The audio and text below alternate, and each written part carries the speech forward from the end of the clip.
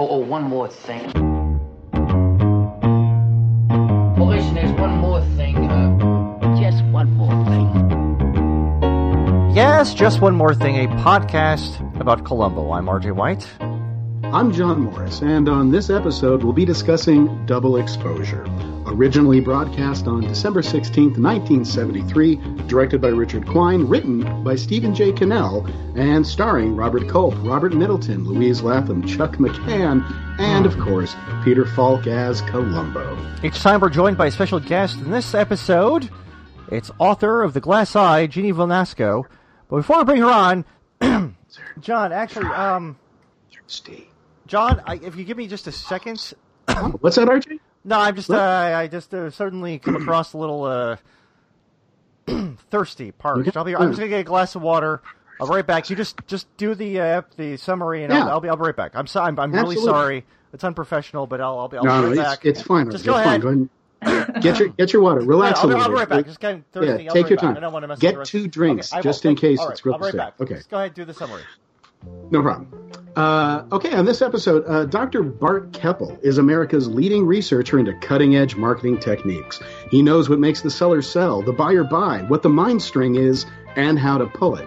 Despite all of his advanced marketing bona fides, laden as they are with beatly bogus pop psych nonsense, there's one wallet Keppel just can't seem to keep open, his biggest client, Vic Norris. Norris plans to fire Keppel and his agency either despite of or because Keppel is attempting to blackmail Norris with photos depicting him extramaritally flagrante with a convenient young lady named Tanya Baker.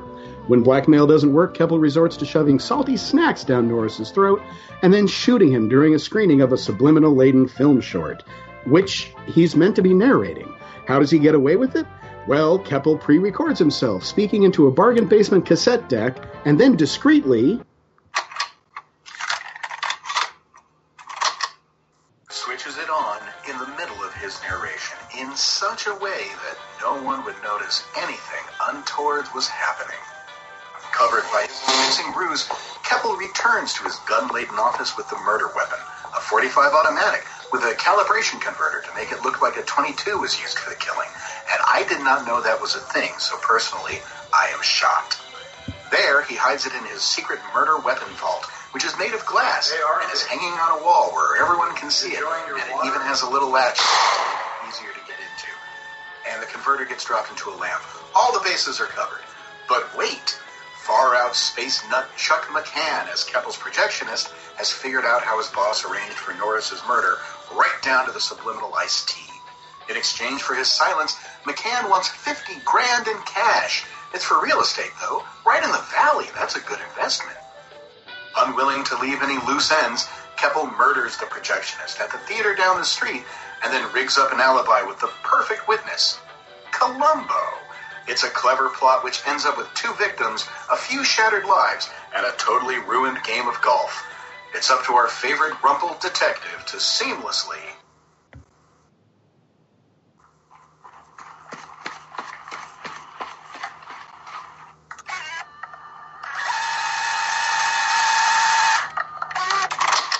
splice together the clues and find the evidence hidden at 24 frames a second. RJ? Oh, hey, John. Sorry, I feel much better now. Okay. Okay, good. All right, that's better. Jeannie, welcome to the show. Thank you. Thank you for having me. We have someone new on. We always ask him, first off, how exactly did you come to Columbo, come to be a fan of the program? Sure. I mean, it's actually funny. My dad had a glass eye, and when I was a kid, he had lost vision in his left eye and had to get an artificial eye, and I was about 4 years old, and I had all of these, like, very kid questions, like, of what would happen to the eye and what the world would look like, and, you know, I was kind of pestering my mom with these, and she had told me Columbo has a glass eye. And then after that, I like wanted to watch Columbo. It became like one of my favorite shows when I was a kid.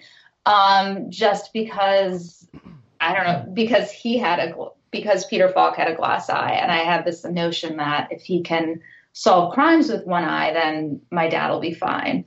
And so that's how I kind of came to it. And also I I had older parents, and so I just was into older shows like that. Like I wasn't into cartoons. I liked Murder, She Wrote and Columbo and stuff like that.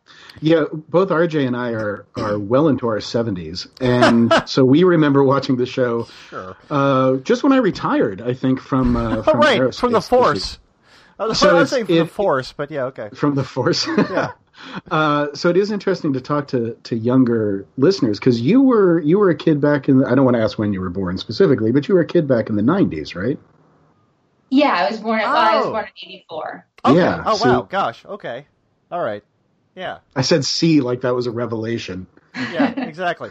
Okay, so you were probably watching they did the reruns on A&E and whatnot back in the 90s and stuff. I think that's the main place you'd be able to see this sort of thing back then. So it's kind of interesting, the kind of associating it with your dad and actually using this sort of thing, like, oh no, that's an okay thing because this guy on TV, he's doing all this, he's putting these people away, he's solving crimes, he's actually doing something, and did it go beyond Columbo? I mean, when you were a kid, did you ever seek out other Peter Falk stuff at all, or no, or? No, I don't think so. I think as a kid, I just kind of associated him with Columbo. I mean, I was completely unfamiliar with his other work. Right. Yeah. Okay. Yeah. Okay. Right. What? When you were 4, you didn't try to see the in-laws? That's crazy. Who wouldn't? Yeah. Anyway. Yeah. But now I do. No, I just very much identified him with Columbo, and that's how I saw him. And then as you kind of watched it, especially the years as you grew up, as you got older, as an adult, what kind of changed with your perception of the show with that, pretty much? I mean, kind of seeing it as, oh, it's actually not a bad television show with the acting and the writing and whatnot. Yeah, actually, I'm so sorry. I was actually wondering, when you were watching Columbo with your parents, were these the old 70s episodes, or were they watching the specials in primetime with you? I don't remember. Okay. And I didn't always watch them with my parents, but I remember overhearing people saying the 90s episodes aren't as good. But I was a kid, and I wasn't particularly right. Yeah, I didn't have fancy taste, and so I don't really remember actually much of that. I remember the experience of watching Columbo, but not really the particular episodes. I know I started watching them differently. Where when I was a kid, when I would get into writing stories, I thought it was so interesting that all of them followed a very similar structure, and that it wasn't about, I mean, a lot of people talk about this, right? But that it wasn't this inverted structure where it wasn't about how, who committed the crime, but the experience of Columbo trying to figure it out, and that whole, how the dialogue really advances the plot, as opposed to event. And so I think I started, when I got into writing, I mean, obviously I didn't think about it in such lofty terms than when I was in, 10 years old. But it actually struck a chord. It seemed to this is a different way of telling a story, pretty much. It's usually not starting at the end, and yeah. That's interesting that actually you noticed that. No, that's cool. Wow. Well, yeah, because all the, Disney movies, which were very popular when I was a kid, the cartoons, right. It was a very different thing. You kept watching to find out what would happen, and this was different. Oh, that's really interesting, because, I mean, when I was a kid watching this with my parents, much earlier, that was a thing that struck me, too, that it was just so different from anything else I'd seen on television, where, wait, but I've already seen how this thing happened. Why are they showing this now and ruining the ending? And oh, okay, and that just kind of strikes you as different and just kind of sticks with you. Yeah, which I thought was, yeah. I thought, reading the article you wrote for Powell's, which is more explicitly about the relationship with Columbo and your dad, it stood out to me that he protected you from violent media, if I'm getting this right. Right. And he also hated cops. Yeah. Oh, yeah. He didn't really, I would say he didn't trust cops. He didn't really trust anybody. I mean, that's the thing I heard growing up, you don't trust nobody. And I know he would always get really nervous around cops. So it was interesting that, yeah, Columbo's a cop. And I didn't necessarily like extol cops like like other people in my town. So yeah. We're trying to get you on tape saying you hate cops. Come on, Jeannie. Yeah, no. Well, no, but I mean that's a good point because Columbo, especially with television detectives and police officers, is very, very much. He's not cut from the same cloth in that he works on his own quite a bit. He disdains using guns at all. There's not. I mean, aside from the horrible violence of murdering someone, there's not a lot of just terrible. Flagrant violence in these episodes, and when there is, it is kind of shocking, and it seems different, and they actually make a point of it, like, no, this is a terrible, horrible, traumatic thing. So I think the show, as a whole, did a good job of doing that, and presenting Columbo as being kind of apart from a lot of the detective shows you see on television. So it seems it seems like it kind of makes sense. Your dad would have kind of gravitated more towards this because it was just presenting it in a much different way. Yeah. Right, and he was such like a Columbo, this kind of lone figure. Right. I see his family. I mean, that was something I wrote about in Powell's piece when I was a little kid. I remember thinking that his wife was maybe made up and that he was just using that. And my dad was like blown away. He thought it was like the most genius thing. And he was probably like pretending. I have no idea, but it's interesting because he seems so mythic, right? Like we don't really see him in his office. He kind of just comes in from nowhere, it seems. And kind of like just out of nowhere. He's just this sort of thing that blows in, does this stuff. He's a very, very down-to-earth genius, and then just kind of goes out and he's done and he's finished and he's like, always right. Yeah.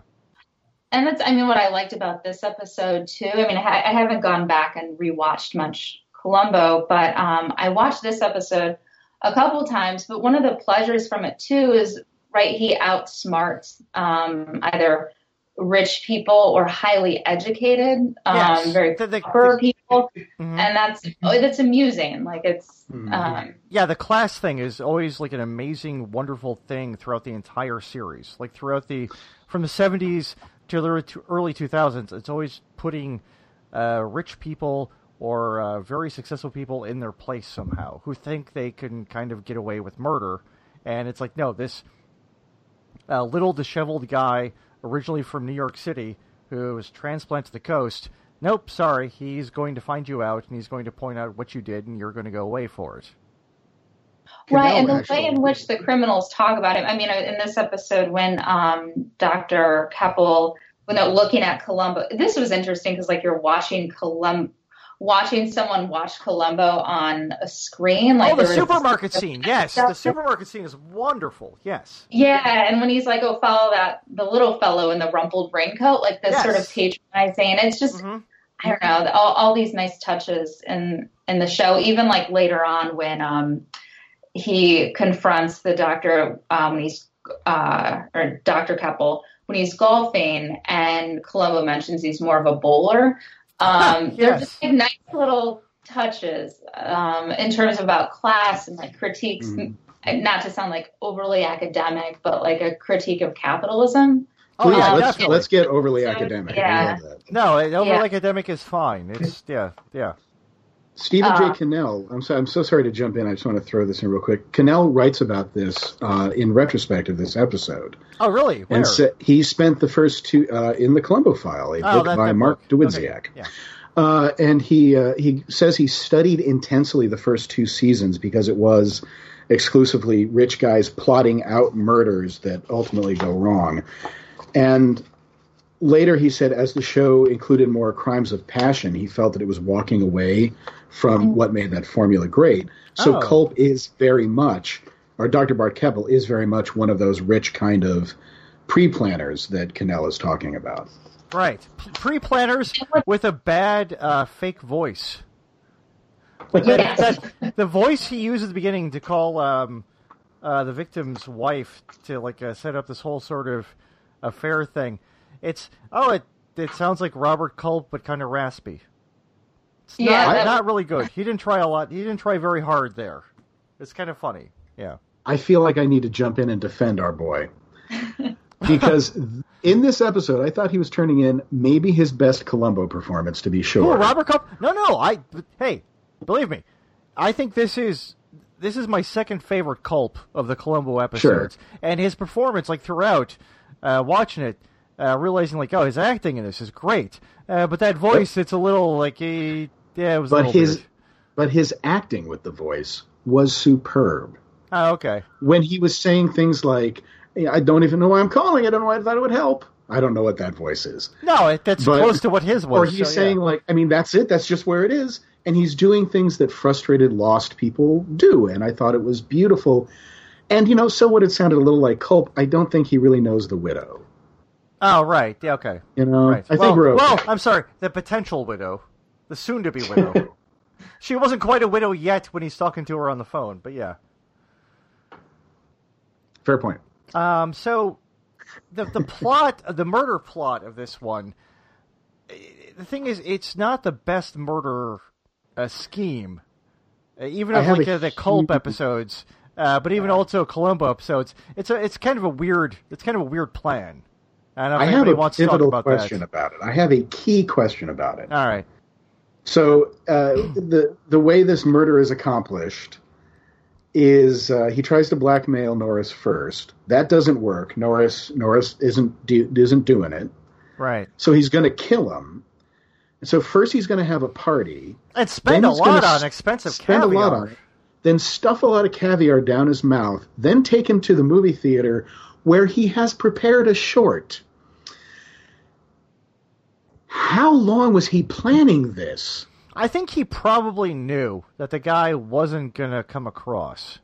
And then so he was ready to do it. I don't know. I don't know why he didn't put the subliminals in then. Yeah, I don't know.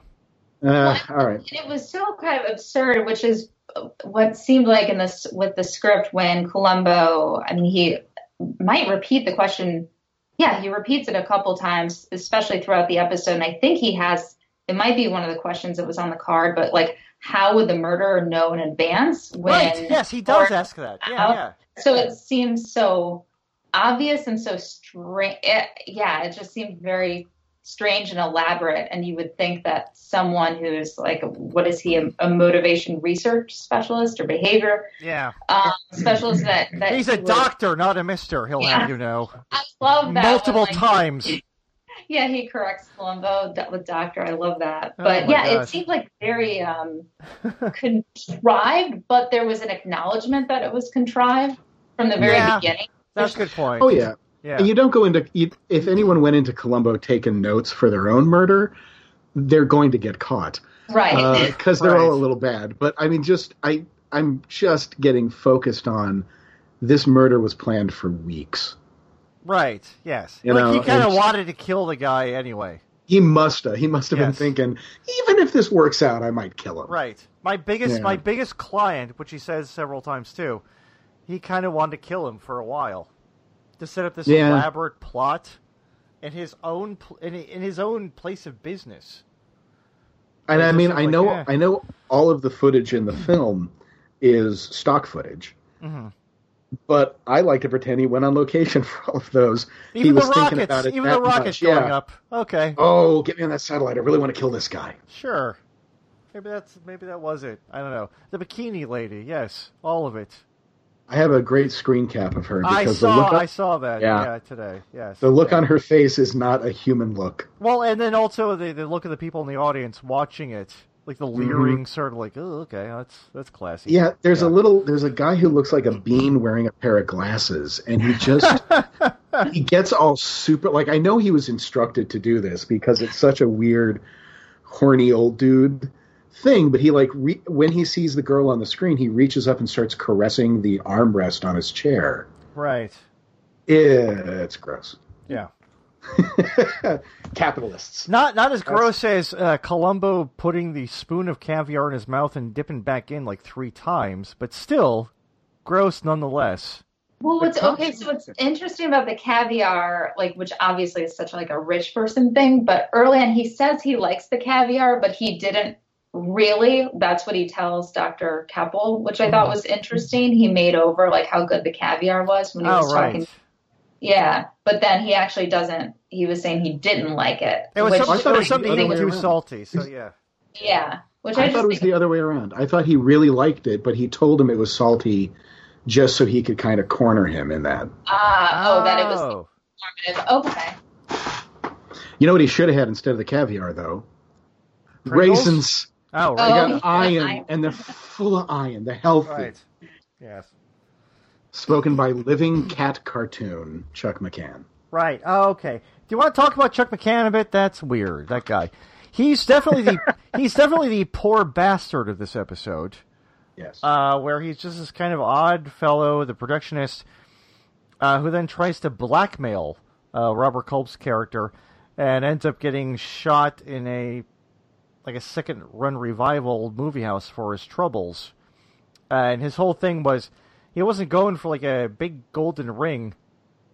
He was going for a bit of scratch for some sort of real estate deal, which that's never. And I think it's kind of literary-wise, or if someone's going for some like weird sort of desert Los Angeles real estate deal, that's going to fail anyway.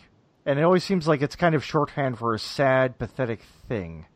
And so then this guy doesn't even get that, and he ends up getting just shot. Well, it's in the funny. He production was booth. willing.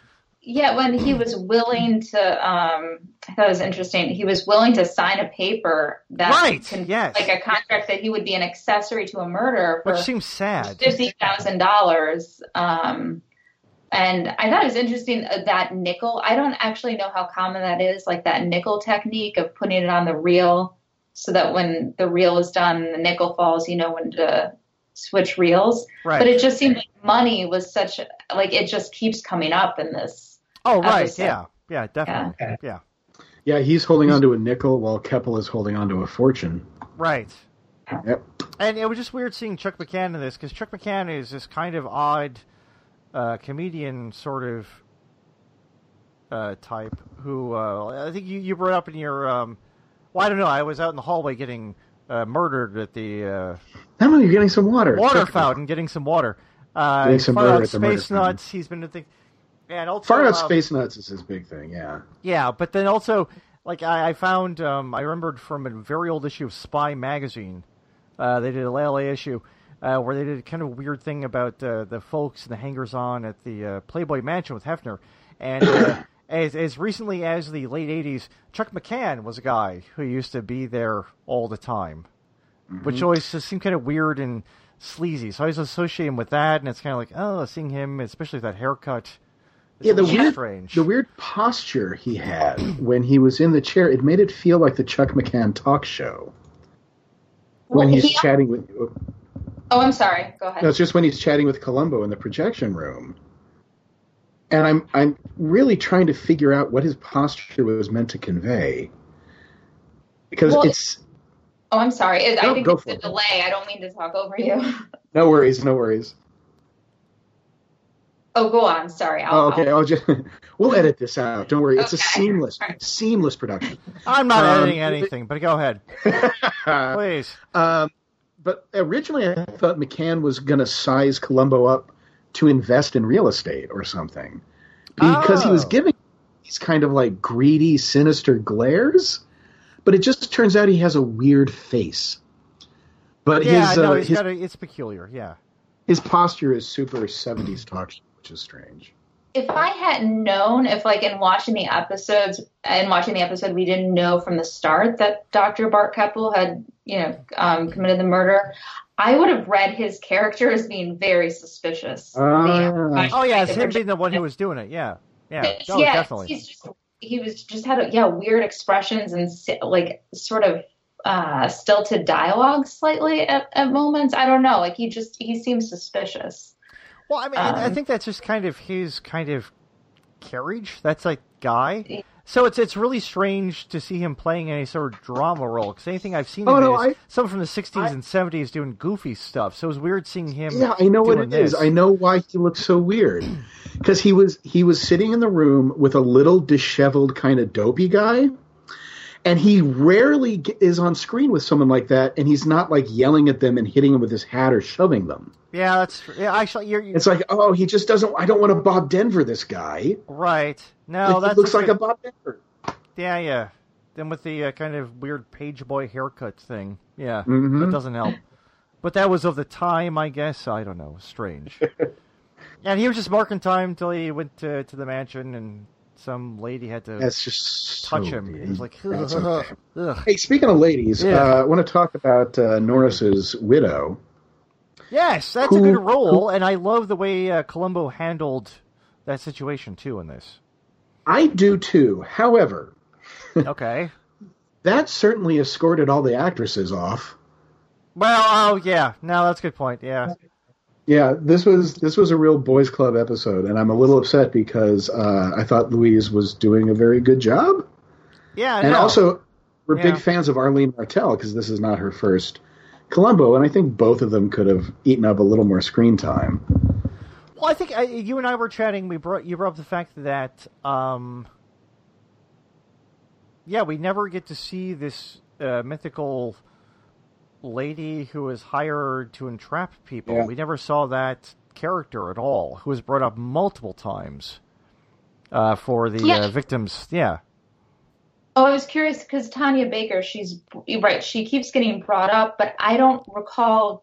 We never see her, right? But Arlene Martell, never. So Arlene Martell was cast and I think shot for it. I mean, really? Her scenes were shot. Oh, okay. Oh, weird. Oh, I mean, I'm looking at IMDb now, and she doesn't. I'd be curious to see that. It'll never show I was up, so excited for her to come on because we liked her in A Friend Indeed, and we liked her in The Greenhouse Jungle, and then she's not here. Wait, who's she playing in The Greenhouse Jungle? She was the Daffy girlfriend. Oh my gosh, really? Oh, yeah. Oh, for crying out loud, that's nice. Whom I would love to see a sitcom built. Right, of course. But. I was going somewhere with this. Oh, Tanya Baker, that's right. So, Stephen J. Cannell, of course, creates Rockford Files. Yep. And writes for Rockford Files.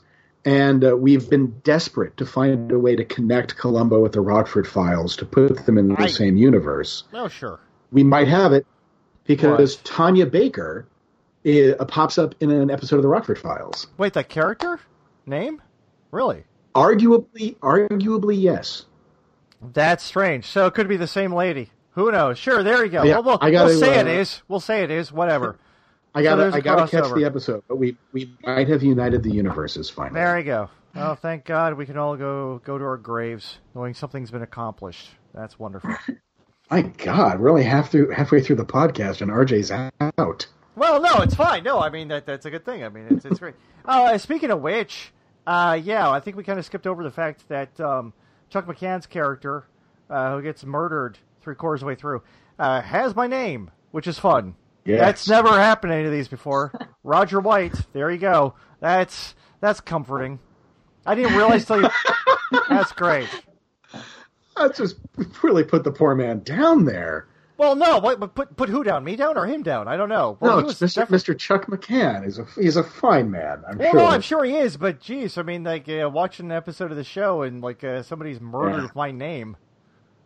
we ain't seen any victims named John Morris throughout the last few dozen episodes. No. That's actually, you kind of raise an interesting point there. Because that's a more... it's a really common name, yes. And I've never actually seen John Morris as a character in a movie, except Castlevania.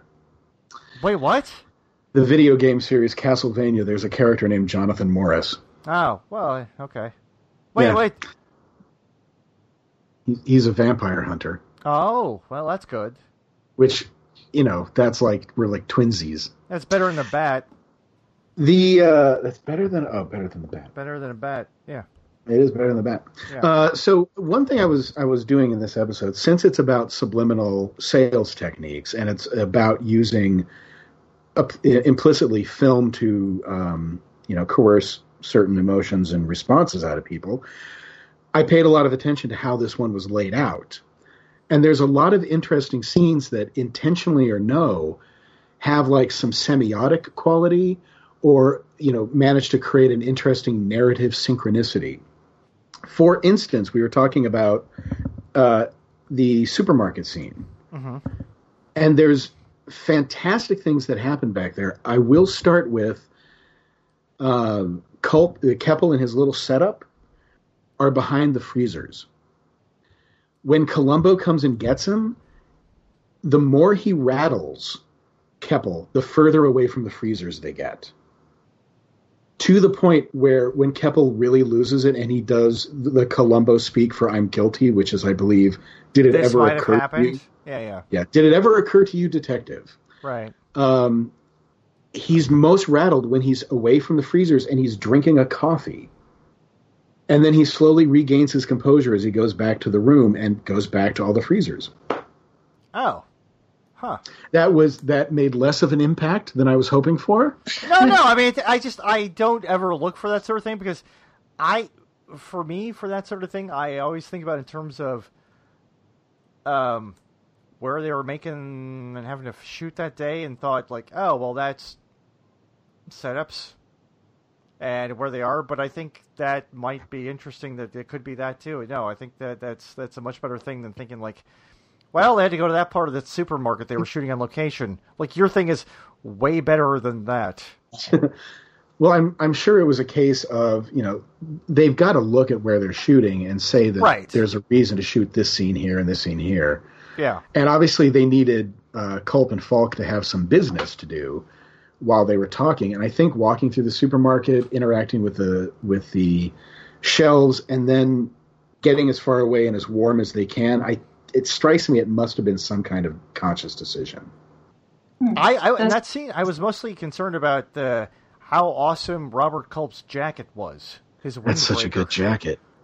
Actually, throughout, Robert Culp's costuming was wonderful, I thought.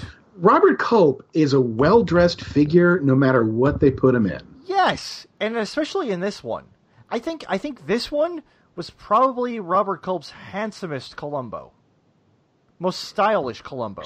I'll put that up as a poll on the Twitter. Please do, because this one, Laura and I, we were watching it, and she was like, "Oh, Robert Culp," and it's like, yeah, I couldn't argue the point because he is a stylish, handsome fellow throughout this episode. Part of it's the production company's costuming, and part of it is Robert Culp looked great at this point in his career. I think this was, he looks, yes. It's right I tell you, man, from like, what's the name of the show? I can't believe I'm forgetting. 87th Precinct. Up through about Greatest American Hero. I'll give him about the first season, 2 seasons. That was a dapper little MFer. Oh, no, yes, yeah. No, he's fine.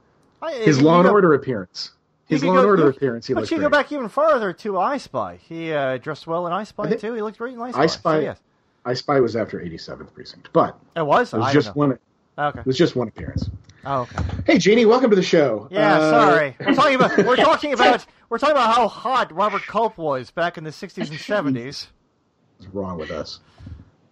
I thought it was an interesting contrast, though, because in that moment, in that supermarket scene, too, like I already mentioned this earlier, but when he points out that, like Columbo is like the little fellow in the rumpled raincoat, fashion does certainly, there is that contrast. Everyone's sort of better dressed than Columbo, which makes for such an amusing, makes it so much more amusing when he catches them, I think. But then I love that scene, though, that kind of twists around where, he's got, the little rumpled guy, but then Columbo comes up, and he's got his, of course, the usual paper sack full of stuff, but it turns out he's gotten all of the guy's books, because Columbo's been doing the legwork, and he's been doing the research, and I love that, where he kind of turns it around in that scene on him a little bit, because he's been reading up on him and what he does. Which I thought was interesting. And it works well because it flatters him, and this is a character who responds to flattery and thinks very highly of himself. Exactly. And I mean, like in a lot of Columbo episodes, it gets back to this idea of it's almost like Columbo performing Columbo. Like he's aware, like what you were talking about with the caviar, like later in the episode, maybe he's pretending not to have liked it or, whatever reason. But sometimes you don't always know. You're trying to figure out what Columbo actually thinks. And sometimes it seems like he is, he's putting one over just to further the investigation to get the person in a lie. Sorry, I don't know where I was going to go with that. That's okay. We do that all the time here, so it's fine. It's fine. The thing besides the chili semiotics, which I'll plant my flag and just leave that one alone. No, it was fine. It was a good point. It was a very good point. It was an interesting thing. Please, I don't need to do anything. That recording bit at the open of the show, gold. Oh, right, all right. Gold. But no, I mean that's a good point. I think you have a very valid point that they might have been doing that. I mean, I would watch it again, pay attention to that, like, oh, right, that's a good thing. And then, intentionally or otherwise, the beginning of that scene, I love that Columbo and Keppel are hunting each other in these very different ways. And Keppel has his eyes everywhere. He's effectively up in the trees. And he's just languidly watching Columbo move without ever letting him leave his sight, like a panther. While Columbo is just he's like a scent hound. He's just relentlessly going through every aisle until he finds what he needs. And then he pops around the corner and gets right to where Keppel is. Right, but then... And it's neat that they're both in each other's view the whole time in different ways. But then, later on, the golf course scene, which I think is very similar to that scene, it's completely different because Columbo's got the confidence. He knows he kind of has this guy. He just needs the last thing. And it's got one of those things I love where he just flat out tells him, I know you did it. It's a matter of time. And then when the murderer is actually just very arrogant about it, it's like, yeah, well, I did, but you're not going to find it out. That's one of the best instances of that in the series, I think. Cannell describes that scene as being his ode to the classic Columbo finale, which goes this way. Columbo and the murderer would sit opposite each other, and the murderer says, you think I committed this murder? And Columbo says, gee, if I ever made you feel like that. And the guy would say, cut the shit, and I know that I did this, but you'll never prove it. So Columbo would force him into a second move, a stupid move, that would incriminate him in... that was the ending. I went up instead of down. No, that's fine. But that's fine, because that's exactly what it is, yeah. Yeah. He's very aware of what he was doing with this in the writing. I love hearing that because, yeah, you can tell he was a fan of the show and then tried to write his best Columbo episode, which is neat. Yeah. I have a question, though, about the subliminal messaging when he ends up tricking Dr. Keppel. And it was that legal, like on a legal level, when he goes back goes into the office and he says, I'm not searching, I'm looking. Right.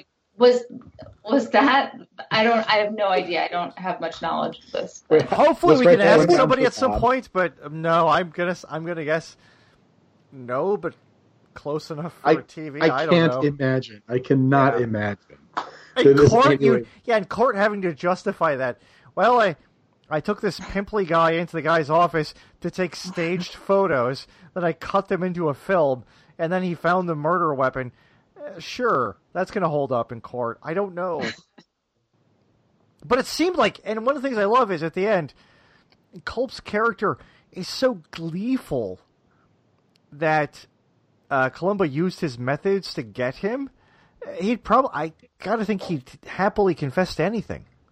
Because he seems so happy that Columbo actually used his theories to trap him. Just the look of joy on his face when he turns around from his ridiculous computer console that's monitoring the Mercury spacecraft in the 1960s. I think that's how they managed teleporting back down to the Exactly. He looks so happy. I think he would have confessed to killing people in the previous 5 episodes, for crying out loud. Do you know, I'm going to pull this one back. He probably would have confessed to the Hayward murder. Yes. I want to pull this one. We should talk about that, but yeah. I'm going to say, actually, I think this is legal. Really? Okay. Because he had access to the building and no specific prohibition against entering the office, Right. he really wasn't searching. This effectively was just photos of evidence, and I think this falls under the police have a little leeway in compelling suspects to confess. I'm going to say this was legal. At the very least, it results in those wonderful We're gonna take stills. Those wonderful still photos. Right, and which are great. Which we'll have take up this on one the... to Bob Ingersoll. We'll have him up in a bit. Sure. We'll take that to Bob Ingersoll and have him give us his opinion. I also want to know how cheap is that shitty hookah that Keppel has on his desk? Oh, I didn't notice that. Oh, it just looks like he got it at a garage sale. Anyway. Right. Well, you mentioned also Hayward. Yeah, there's a reference to another episode in this one. If you want to go ahead, John, talk about that a little bit. It's not the first one. It's not the first reference to that episode either. I'll talk about that a little bit. It's really simple. He mentions that he's working on a Hayward case, which is the case from Candidate for Crime. And that case will get another mention in the episode Publisher Perish when he mentions it to Jack Cassidy's Riley Greenleaf as a possible subject for a book. Weird. That is the most we have ever known about something happening in more than one episode. Yeah, yes. I think because, what was it? Columbo Goes to College. There's a couple odd references in the 90s. But yeah, this is the one where, they dined on this one for 3 episodes, for crying out loud. Yeah. I was surprised to hear it. So, getting back to the golf course. Okay. I always, John, with my love of the links, I always love to get back to the golf course. Jeannie, RJ, let's go hit the Scottish game. Yes. Right, you can't say its name or else it curses. Oh, yeah, no, definitely. My par gets terrible if I say golf. it. Yeah. One of the things I like to look for in stories is the transition of power between characters, and I really enjoyed this one because Columbo got what he wanted, but he was still put on his back foot at the end.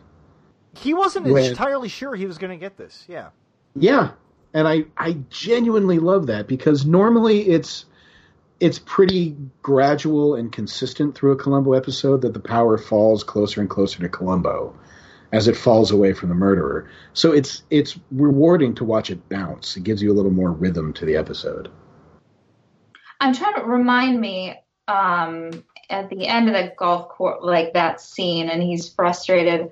I'm trying to remember. It was because he couldn't get the other, unless he finds the other reel. Isn't that it? That Dr. Keppel says that's the.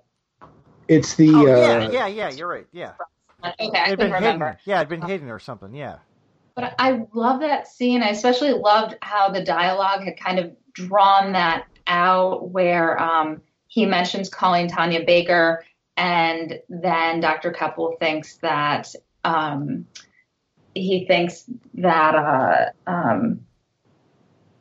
she didn't say she knows me, etc. And then Columbo kind of draws out the fact, I called her Collect and used your name. I thought that was great. That was so fun. Yeah. And the look of kind of a bit of not really shock or surprise, but Culp does a definite sort of crap on his face. Well, great. I love when it's shifting there, in moments Dr. Keppel thinks he has the power, right? He'll say, obviously you just need to call Collect. I guess that's the answer. You have to call, you'll just have to call her. And then Columbo will say, I did. There's that one-upmanship. And I think it was that was a great scene of dialogue. I like that. It's one of maybe a half dozen really great scenes in this episode. Weirdly, we've not talked about the general quality of it, which is usually something we get to fairly early. Right. But I mean, there's a good half dozen scenes in here that are practically masterclasses on how to have Columbo interact with different characters. Oh yeah. With either witnesses or just ancillary people, like the film editor for Robert Culp's company, which George Weiner. That guy, I always think of him first as Fletch's ex-wife's attorney. Okay. And then I think of him as the guy who tells the story about the Goyim with a carved tooth and a serious man. Those are like the two roles I associate him with constantly. And he's been in dozens and dozens of things I've seen over the years. But when I see that guy, though that's 1 and 2, I think of that. Oh, it's that guy who did those two things. I got a 1, 2, 3 for me. It's his stuff in the later Mel Brooks movies. Oh, okay. Oh, right. That's right. Spaceballs, yes. Right? To be or not to be. Yeah. That's followed up by A Serious Man. Right. And then that's followed up by him playing a judge on like 80 shows. Okay. Yeah. He's got a good judge look to him. He does. Yes. He'd be very good like a Law and Order itinerant judge. And yet, you know what? He's never been on Law and Order. Really? He'd never had. It seemed like he would have been one of the people. Just alternate with Fran Lebowitz there. Who yeah, it always surprised me when I see her as a judge. It's like, she's an author. Why is she? Oh, okay. Well, there you go. Anyway, that's for our Law and Order podcast. We discuss that. But only the Jerry Orbach years. I have a question about the Vic Norris character, what you all thought about it. In terms of him as the victim, having some sympathetic portrayal of the victim, if I had any, maybe not a big critique, but critique of the episode, I suppose I would have liked, aside from the fact that he's victim of a murder and he seems to have a nice, upstanding wife, I kind of would have liked just something else in order to sympathize with him. Oh, that's a good point. I don't know. That's a good point. Unless you think there were details that did. I don't. You know what? I have to admit I hadn't thought about that.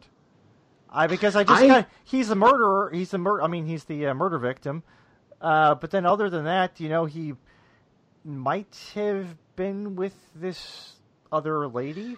But then what was confusing to me. Also, he was a salesman of some kind, which I distrust that. So that's an excellent point that I hadn't considered that. Versus capitalist is exactly what we have meetings for. Yeah. So, my thing is, and you mentioned this briefly, I don't know if he actually had an affair with Tanya Baker. It seemed like he didn't want him to let something go out, or he was like, I'm not going to pay you no matter what you did. I got the impression that there had been the affair. Yeah, I mean, that's... Okay, so I ended up watching this because I watch these with my wife, and she does fall asleep periodically, so we have to watch them again, which is great. So I think I've seen this one 4 times now. Goodness. Okay. And each time, my opinion changes on whether or not he slept with Tanya Baker. He slept with her and he's furious, or he caught her trying to seduce him and figured it out. And there's just not enough contextual clues. The presumption is always he fell for it, right? But isn't there that line at the beginning? He meant, how many other clients have you framed with Tanya Baker? That's what he says. Right, that's what implies to me that he is one of those clients. See, it implied to me, well, I can say half the time it implied to me the same thing, and half the time I thought maybe he means he's telling Keppel, I see through you. He's saying, I see what you're trying to do, and that has taken whatever contentiousness is in their relation. Because obviously, if he tried to blackmail him earlier, they were already having problems. And being in the sales game, maybe he's a bit more attuned to that, doing those sorts of things. Plotting. Yeah. Right. But so he may always be murdering. He may have seen through that from the start. So I can see your point of it, yeah. Yeah. And I will say this. There's no way to feel super sympathetic to a guy who is about to be murdered if you are just watching him literally put entire crackers full of, heaped with caviar into his mouth. Right. That's true, too, yeah. And he's just it was killing his ability to respond quickly. Culp had that weird line, because I don't think it was matched by any other piece of dialogue in the whole movie. But he says, enough to become a martyr? And yeah. And I really felt like Vic's response was he says, listening. You have to die to become a martyr. Yeah. Right. And then Vic says, to say, yes. And Vic says, that follows. And it just felt like he didn't quite hear what was said because he was so busy eating caviar. Yeah. That's It's like, oh yeah, yeah, martyrs are good. Bye. Right. Well, and I felt it's interesting. I felt so bad for, and I believed that Columbo didn't believe that Norris's wife had committed the murder, but it made me dislike Keppel's character even more in trying to pin it on her. And it seemed like, of course, like he'd actually, a hint that I thought that the show provided that this was going to fail is when Keppel cites the statistic of like 70%. Oh, right, yes. And that seemed like somebody who researched, okay, who would be a likely person to pin this on? And that seemed odd. And I thought maybe Columbo's character would follow up on that, it's not a big deal. It was just kind of pushed aside. But that piece of dialogue made me, like, it made it more clear that Keppel was going to bumble this. I thought that it was going to be, he had researched it too much. He knew the facts, but the execution would be bad. But then what's weird, that reminds me that the next episode we're discussing, Columbo brings up a fact like that with someone in a 90s episode. So, no spoilers. Yeah, that's going to narrow it down. That's going to be a 90s episode that's inconsistent. Oh, hey, everybody knows which one that is. Any of the 90s episodes. So, yeah. There was something, this is not speaking to a larger point, but just something I thought was entertaining. So, in Columboese, the language spoken by guilty as fuck people in the world of Columbo, pretty much every sentence translates to "I did it," but I don't think anyone more than did it ever occur to you, detective, or did it ever occur to you, Columbo? So Culp says, almost immediately upon meeting Columbo, "Did it occur to you, detective?" And then he does his little thing. Right. But I was a little disappointed because he didn't say, "Did it ever occur to you?" And that's a nice rhythm in that sentence. Okay. So what's neat is that later on when Columbo is reading back some of the things Keppel says, he puts the "ever" back in. Oh, okay. He says, "Did it ever occur to you?" Yeah. Nice. I'm proud of him. That's good. Yeah. You have watched this episode a lot. Yes. I haven't. I've only seen it twice, and I did not. Yeah, it's easy to do. Yeah, sure. Yeah, it's on there, whatever. Anybody else disturbed by the amount of times Robert Culp shoves guns down his pants in this episode? Every time he's going to shoot someone, he shoves the gun directly down his pants, and he seems to do it with a relish. Loves to shove it down his pants. Who do you think did it more? Robert Vaughn in the cruise ship episode? Yeah, it could be. Yeah, okay. Yeah, that's right. He did it there, too. We'll have to ask Richard. Well, he only had to do it once, so... I was a little bit... Oh, sorry. No, please. Oh, no, it's just when he found the gun, when he went into Norris's house after, killing Norris, went through the desk and found a gun, I was a little bit surprised. I was like, oh, maybe just they assume everybody has guns. Was that what he went to the house to, like, how did he know Norris? I don't know. I mean, I looked past it. It wasn't a big deal. Right. But I don't know if did you get the sense that he went into the house knowing he would find a gun? Yeah, I don't know. Yeah, I don't think I noticed that one. Yeah, I don't know. Maybe. Because, I mean, I think with it's one of those questions where he just counted or kind of figured he knew who had done it for real from the start. I think it goes in with, when do you think that he definitely knew that it, or like more than 50% suspected Keppel, that it was him, so he could completely cut everybody else out as being the murderer. Knowing for sure that, no, it wasn't Mrs. Norris, it was nothing from that direction, but he figured, oh, no, it's this Keppel guy. When do you think that was? Do you think it was maybe from back when he saw the tape player in the lobby? Do you think it was It's not, he early? didn't know, I think he honestly didn't know what the tape player was for, because that is a rather specific use that I don't think you would have encountered But it before. seems like he had counted out Mrs. Norris pretty early on. Like almost right away, I think. I think he just thought she's a nice lady. And I do feel like he maybe got Keppel. He was suspicious of Keppel when he found out that the film had been returned to the vault. And then he knew for certain when Keppel had an easy answer for returning it to the vault. Because that easy answer is always the giveaway. Okay. Yeah. Also, it seemed like the guns in the off, even though I know it was the 45, it didn't match the 22. But a guy who's got a million guns around, right? A guy who's got a million guns around, about 25 feet away from someone being shot, it might be a safe bet. Maybe. I just love that he's an expert on sales techniques, and you walk into his office and there's a billion guns. It's like, that's an easy sales technique. You can make a dude buy anything. Right, yes. I'm sorry, go ahead. Yeah, what else have we missed out on? I think we've covered most of it. I mean, I'm looking at my notes, and we've pretty much covered all of the main salient points of the episode. One thing I wrote down, the golf course scene, where Columbo's pretty much just straightforward telling him, I know you did it, I'm going to get you. And there is a vast difference in height between Peter Falk and Robert Culp, but the scene where he's actually accusing him, Culp and Falk, they're about eye to eye in that scene. Like, directly looking at each other. They've got, like, whatever, the... Oh, yeah. Yeah, the hill and everything, they're looking right at each other, eye to eye, and they've brought them pretty much to even height.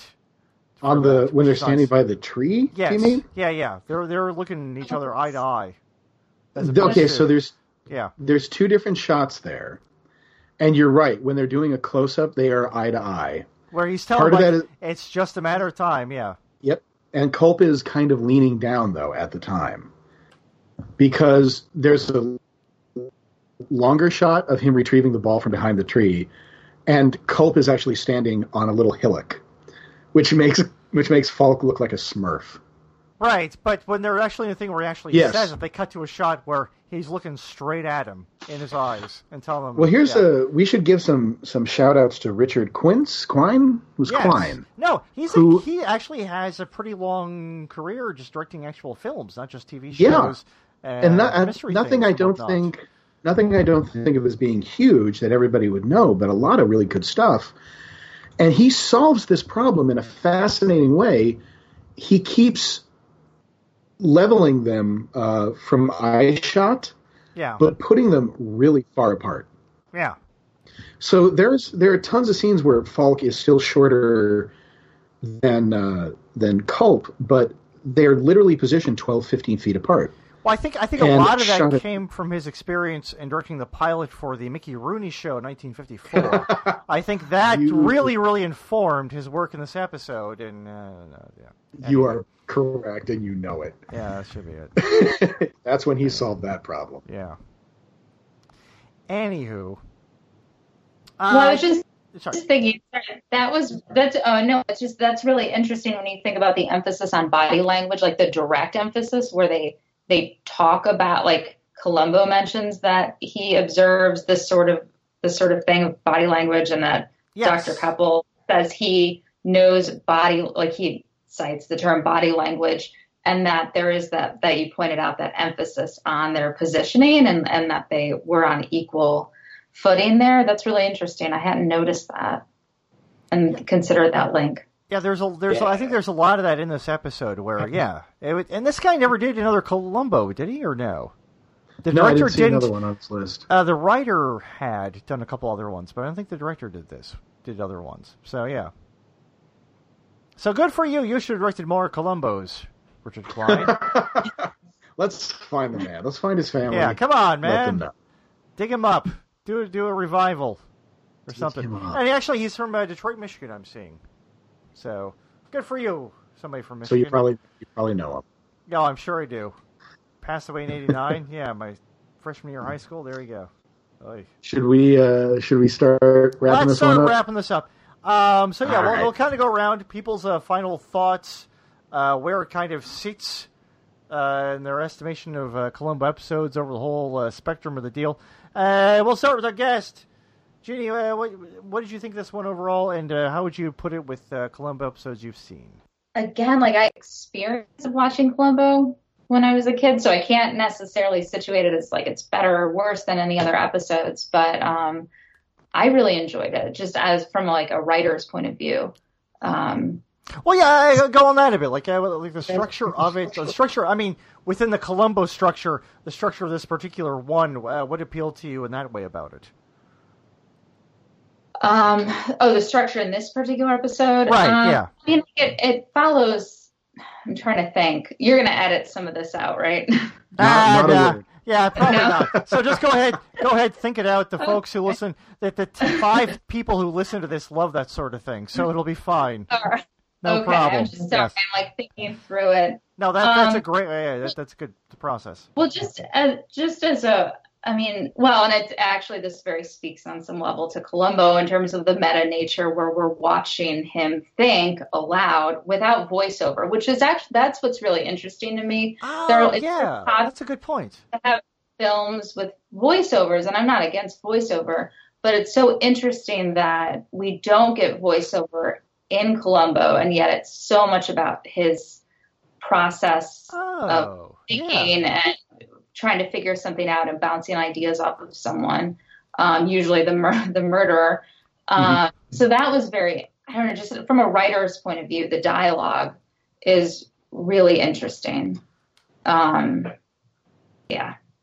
No, I mean, that's a really good point. I never really thought about that in terms of, it's such the direct character point of view, but then you don't hear his internal thoughts, but yet they're always, well, most of the time they seem to be able to get those across through actions, through what he says. You actually know what he's thinking. And I think Peter Falk as an actor was great at that, where you knew just through certain expressions, certain motions and everything, you knew exactly. I never thought about doing this whole thing and watching the show. I never thought about that, the lack of the, like a voiceover. That's a great point. Yeah. Well, the tension between two, like when he's thinking aloud, it's not always actually what he's thinking. Right. And that's right. A lot of because a lot of times he's kind of tricking someone, and Yeah. Well, good. Now the last 5 or so we have to do. I've got a different element to think about. Finally. Better late than never, I guess. So this one, I always kind of thought of it for a long time as like my favorite Robert Culp one, but then watching it again, I put it down at number 2, I guess. It's a good episode. I think this is Culp's best performance of the 3 1/4 he is in. But just because of the weirdness and the kind of strained nature of the mystery itself and the murder itself and the plot, it's not the strongest one of his episodes. But for him, and for the Peter Falk aspects and him playing Columbo and doing the investigative work, I think it's very good. But I mean, I don't think it's the best Culp one, but I enjoyed it a great deal. I liked it. John? Yes, sir. What would you rate this? Well, this was always my second favorite Culp. Okay. Right behind Death Lends a Hand. Right. But the more I'm watching it, the more I think of this as a real showcase for what Culp is capable of doing as an actor. Oh, yeah. No, acting-wise, he's great in this. So good. And I think his interactions with Falk are fantastic. They have such chemistry. You can see why they kept bringing him back. I mean, you're contractually obligated to bring Robert Culp onto every 70s adventure show. Yeah. But he really fit well on Columbo, and it was a nice touch. Got to use his interesting kind of humor of frustration. Yeah. There's something really compelling about, Yeah, the way he gets annoyed with Peter Falk is great. And Laura and I were talking about this last night watching it, that Robert Culp doesn't have an enormous range, but the 3 episodes he did in the 70s Columbos, they're just slight enough differences. There's just enough subtlety to each of those characters where, it's him doing it, but they are very, very different guys. And it's something you wouldn't necessarily ascribe to Robert Culp, but he does it very, very well across all 3 of them. Yeah. I think he has a pretty interesting capacity of playing the same character in different ways, because his what's his name in Greatest American Hero? Bill. I don't know. But his character in Greatest American Hero is effectively Kelly Robinson from I Spy. There's not a huge difference, but he plays them in very different ways. He's not, the bemusement that he has as, I want to say it's Bill Robinson. No, it's Kelly Robinson. It can't be. Anyway, Sure. They have different ways of playing, his bemusement or his easygoing, or when he starts to put his foot down. When in his older incarnation, it's a little more frustrated and whiny because he doesn't have that arrogance of youth anymore. I think he's a really interesting kind of actor, I guess a character actor, but in that same way that Jack Nicholson is, where every role is just Jack Nicholson at a different dial setting. Oh, that's a good way to put it. Yeah. Okay. Bill Maxwell, by the way. Okay. So anyway, that being said, great range for him. Such an interesting choice to put Chuck McCann in, that I'm actually really attracted to this episode because I just want to make sense of that casting. Mm-hmm. It is kind of a rough story. I don't know that it ever comes together completely, but the scenes are absolutely gorgeous. So at the very least, I want to give this one 8 out of 10 raisins. They got iron. They're full of iron. They're healthy. But they're no bananas. Bananas for our next episode, but yeah.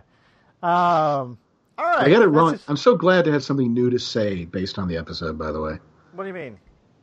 Raisins. They're healthy. Oh, sure. They're full of iron. Definitely. It's the weirdest line in the episode. It's very, very, very strange.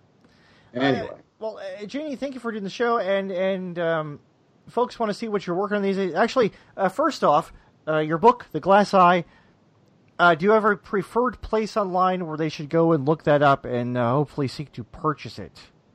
Amongst all the online booksellers, do you have one that you'd rather they go to, or... No, it's funny. I mean, it's hard to resist the Amazonian Goliath. I don't like Amazon on my site, but that's funny. Oh, sorry. Yeah, but if like someone has an independent bookstore nearby, you can order through IndieBound or figure out how to get to your nearest independent bookstore. I'm a big fan of independent bookstores, but Amazon works too. Right. Okay. Yeah. And your other ongoing writing, where should they be looking to see updates on that and what you've got in the works and whatnot? Oh, I'm not on social media. God bless you. Yeah. Keep to that. It makes it a lot easier. For the love of God, keep to that. It makes I just like humanity better now. Yeah, that's the way to go. But my website, www.jeannievanasco.com. I post new writing there. And what do you have coming up? You mentioned earlier briefly the Times is doing something. This is probably going to go up a couple of weeks from now, probably late January, very early February. Where should people be looking for things around then? Oh, You're allowed to say, I don't know. He does this. I'm sorry. I like that. I don't know. To ensure the show is timeless, I want people to peg specific dates to whatever is coming out. I'm sorry. No, I'm working on a longer project now, so I don't know when I'll have any shorter. So you should go to your site, see what's coming up, get updates, whatnot. Okay, good. All right. Yeah. Well, thank you for doing this. I'd like to go ahead and also really recommend the book. I found it an incredibly touching memoir and very gripping and very engaging, and written in both a lovely and a loving way. Well, thank you. My pleasure. And I'm sorry, I have not yet read it, but it is on my list of things to read very soon, and I will. I promise you that. But yeah, it's definitely on my list to read soon, because John has said great things about it. I've read very good reviews, so it's definitely want to. So folks should definitely check that out. The Glass Eye. Look for it. Buy it at an independent bookseller, and if not, Amazon's got everything in the world, so it'll be there for sure too. So we can't help that we're all doomed. Anyway, John, do you have anything coming up soon besides this podcast or no in the next couple of weeks? Yeah, you can find me on this amazing new podcast about Columbo. Yeah. Now, I think my blog should all be back up by the time this goes live. All right. So if you haven't been keeping up on your episode reviews of USA Network's 1990 to 1993 late night basic cable television, why haven't you? If you haven't, and why haven't you? Yeah, They're back now and gone and forgotten. Otherwise, just go to calamityjohn.com. You can find everything I'm doing. Bye. And Jeannie, this is a real top shelf operation, right? It's a couple of guys talking on Skype about Columbo episodes, and one of them's got a Swamp Thing recaps on the side, and the other guy he's got this, and so Don't that's make it. it sound So, like I'm boy, proud. this is gonna really amp up those sales, those book sales. Into the Swamp Thing. I locked myself into the Swamp Things. Be sure you tell your publisher you got this one. This was a good get for you. Like, oh hey, guess what? You wanna get a press release about this out. I got on the Just One More Thing podcast. This is gonna do it. This is gonna put me on the nonfiction list. Anyway. That's just one more thing for this time. If you want to listen to other episodes of this fine show, go to jmtpodcast.com or look us up on your favorite podcast app in the TV and film section, whether it's Stitcher, iTunes, whatever the heck thing Google's got going on nobody uses. Do that too. If you want to follow us along for much more regular updates on Twitter, we're JMT Podcast there. On Tumblr, we're JMT Podcast, where John posts screen grabs and further thoughts about the episodes, which are kind of fun. If you ever want to write us an email, we'll be answering some pretty soon. Columbo@thecityus.net. We love getting the responses from you folks and whatnot. That's it. We'll be back pretty soon. We're trying to get a more regular schedule of these things as we get down towards the end. Again, thank you, Jeannie. You're a wonderful guest, and yeah, it's nice to have somebody on who's been watching this for a very long time as well. I'm RJ White. I'm John Morris. And we'll talk to you next time. Thanks, and good night.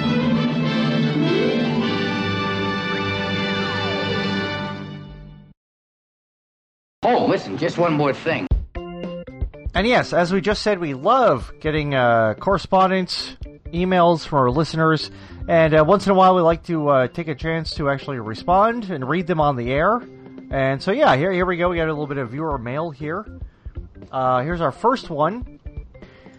Dear John and RJ, thanks for the weeks and hopefully many more months at the rate we go, yes, of genuine insights and entertainment on all things Columbo. The format and freewheeling just never ends. On the few casts I've listened to, I'm undeniably hooked. Your format is excellent. Your various theories on Columbo. He basically crashes established premise, existing TV shows, just blows them up, detonates them as one of my favorites so far. John, That's mine. That's right. That's great. It's a good one. All your senses of both humor and inside baseball trivia are impressive, and it's just now we're fun. Love the self-deprecation. Quote, we only get about 2 emails every 3 months. That's actually true. I hardly believe that. Well, keep going there. It must be 5 at least. Smiley face. Yes. Yeah. Anyway, greetings and appreciations from a college English instructor. I teach students to deliver speeches and write essays.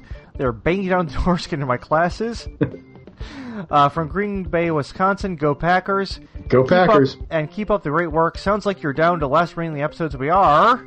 To the Miz and Boom, Timothy Meyer. Thank you, team. Thank you, Tim. Thank you, team. Team Timothy. Team Packers, what I was thinking of. Team Packers. Yeah. We got this one from Tony. Tony says, absolutely love the podcast. Thank you, Tony. I'm a big fan and a long-time listener and repeat listener of JMT. Good, thank you. We like to say jomped. We like to cut that out of jomp, sure. Save us some time. He reminds us that piano bars with electric Wurlitzer organs actually existed on airplanes. At least American Airlines did it in the 1970s, according to this article in the Wall Street Journal. It's weird. I don't like the idea of the added extra weight. For some reason, That would frighten me if that was there. Like, you don't need an organ. It's like, ugh. It's that we've seen so many hundreds of silent movies over the course of our lives that we see pianos crashing through things. Right. Actually, yes, that's a good point. I think that's it, because it's like a sports goofy thing, like a butterfly's going to land on it. And you add it to it like an airplane. It's too much weight, and it's not. Yeah. You end up with like an airplane 76 thing or whatever. Yeah, it's not good. All centered on the organ. But he also gives us a photo that ran in the Wall Street Journal, off-duty section D8, Saturday, Sunday, October 28th, 2017. I love your detail. I am excited about that. I know. Like the specific, yeah. But thank you, Tony, for the photo and the article. I'm going to link them up on the blog after this goes out. Good. And I've got another one to read from David. That I didn't get his last name, but David, I appreciate this one. He just goes by that. It's like Madonna and Cher. And Sting. And Lord. And everything else. Yeah, it's just that. And Brian Wilson on those days that people just go, hey, Brian. Hey, okay. Hey, Brian. Yes. Dear John, bothered by images of Frank Columbo marrying Kate when she was 15? Sure. This is so good. Yes. Don't worry, Frank has a younger brother, Philip, who is Kate's contemporary. Oh, this is weird. There was a bit of controversy when Phil didn't marry an Italian girl, particularly one with such a peculiar sense of humor. She never lets Phil forget his hero worship of his older brother, referring to her husband as Lieutenant, to all of her friends and family. Everyone is in on the joke, including Frank and Rose. Rose? Do we know Rose is... I don't know what that is. Yeah, I'm not sure what that is. David, exactly. did you just throw an OC into the established universe? I don't know what that is, but yeah, okay.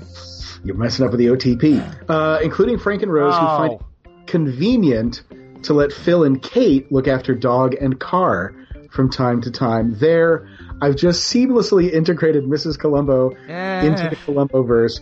Feel free to drive RJ insane. Yeah, I don't I'm think not a big fan of that. you integrated it. Seamless is a bit much. Because you created an entirely different person named Rose. Rose Columbo, who was not there at all in the start. I still love this. I'm going to have to... We're doing one more Mrs. Columbo, and I really... Oh, no, we're at least one, maybe two more Mrs. Columbo. Oh, I want to do two more. No, but I think our plans, it might be two, but yeah. At least one. I would love to do two. Yeah, we got to come up with our own theory on how to integrate it. But in the meantime, RJ, take the mic. Well, integrate it. A desperate network wanting a hit who had no good shows at the time. So whatever. All right, our next letter comes from Douglas LeBlanc. I want to tell you we can turn to Columbo's sense of humor to settle the question of his glass eye. Like we've talked about this before, whether or not Columbo has a glass eye, because everybody knows Peter Falk had a glass eye. So it's always like the question, did Columbo have one too or not? But he points out in A Trace of Murder, Columbo invites Patrick Kinsley, the homicidal forensic specialist, to join him in interviewing Kathleen Calvert because, quote, having 3 eyes on this case is better than 1. And, spoiler alert, we may discuss this one very, very, very soon. Yeah, we should watch that ASAP. Yeah, gosh, maybe it should be the next episode we cover. I don't know. Oh, let's not get ahead of ourselves. Maybe it should be number 65. Who knows? Let's check the budget and make sure we have the we the can money. actually have the rights to do that. But no, that's a good one because I did not. Yeah. Anyway, we'll get to it. We'll talk about it. But that's a very, very good way to point it out, and it's. To me, it kind of pretty much settles that whole question. Yeah. Also, the fact that one of his eyes doesn't move was doing it for me. Exactly. But yes, that's the next excellent point. Yes. This one from Victor Jones says, I'm glad to hear you back on the air. I enjoyed Bird in the Hand, too. You forgot the ellipses. Those are so important to the title. I know. Yeah. I enjoyed A Bird in the Hand. The latest dot. Yeah, you got to do the ... Yeah.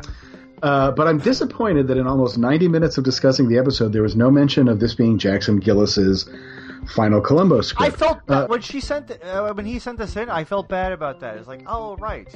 Yeah. Yeah, I felt it is. bad about missing that. I actually, of course, being in double disciplines as a Superman archivist, Jackson Gillis is extremely important to how the public embraced Superman as an American folk myth. He was a scriptwriter and script editor on the Adventures of Superman radio show, which I'm sure Oh my God, really? the most popular radio show for something like 7 years running. Really? I didn't know And that. And then he adapted and wrote scripts on the television show as well. So the George Reeves. Wow. So yeah, he's absolutely, besides having like this terrific record as a writer in television, he's exceptionally important to what I will laughingly call my field of study in how Superman has, paralleled and helped advance American culture over the last 80 years. No, I mean you covered it in the last. You did the self-deprecating thing, but no, that is such that's such an important character. Yeah. For popular culture, and he probably helped establish so much of that and what people perceive as that character. Oh yeah. For far beyond the nerd comics, but the stuff that actually got out to people. Yeah, people know. Yeah. By the time Chris Reeve was in the movie, people knew who George Reeves was, but not the comic book Superman. Exactly. As much. Yeah. So that he had much more influence on that than. Wow, I had no idea. I can't believe I amazing. mentioned it. That's incredible. Victor also goes on to say no mention of Steve Forrest either, who starred in John Landis' Spies Like Us.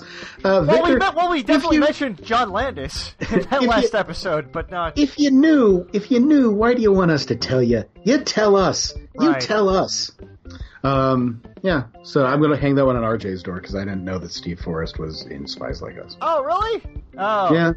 I've only seen that once because it's Spies Like Us. I saw it in the theater as a kid, and then I've seen it many times, and it's a weird film.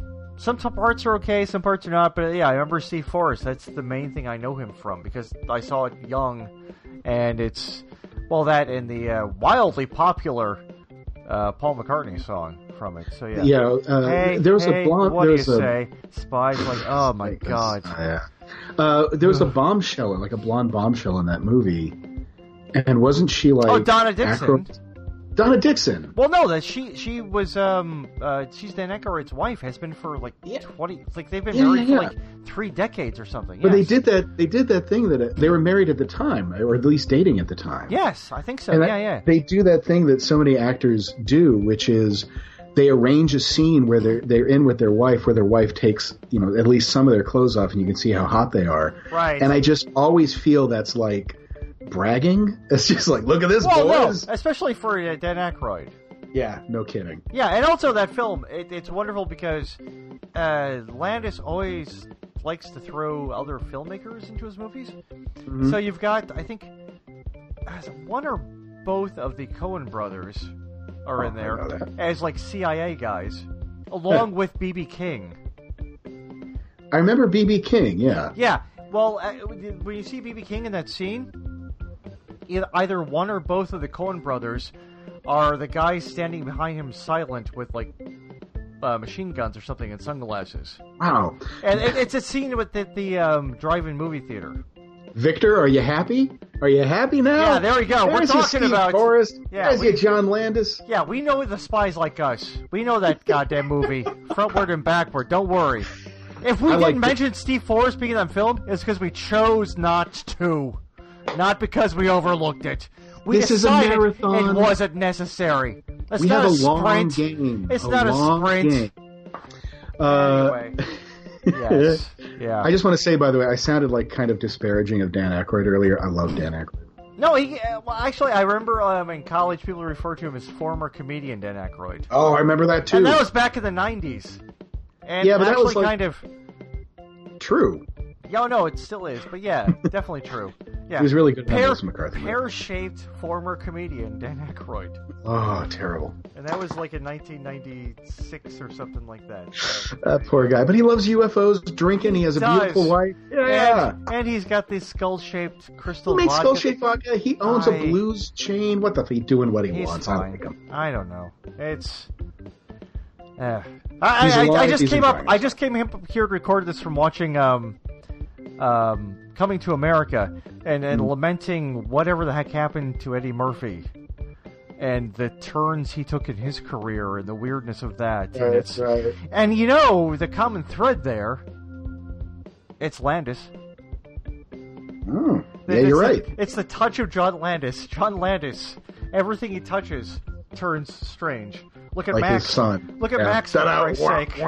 No, there's no like comedy thing. It's look at it. Look at the papers, It's a people. warning. It's a warning. Yes. Glad we could get you guys this other full-length podcast to discuss Exactly. letters and John Landis. Yes. And going to the last one.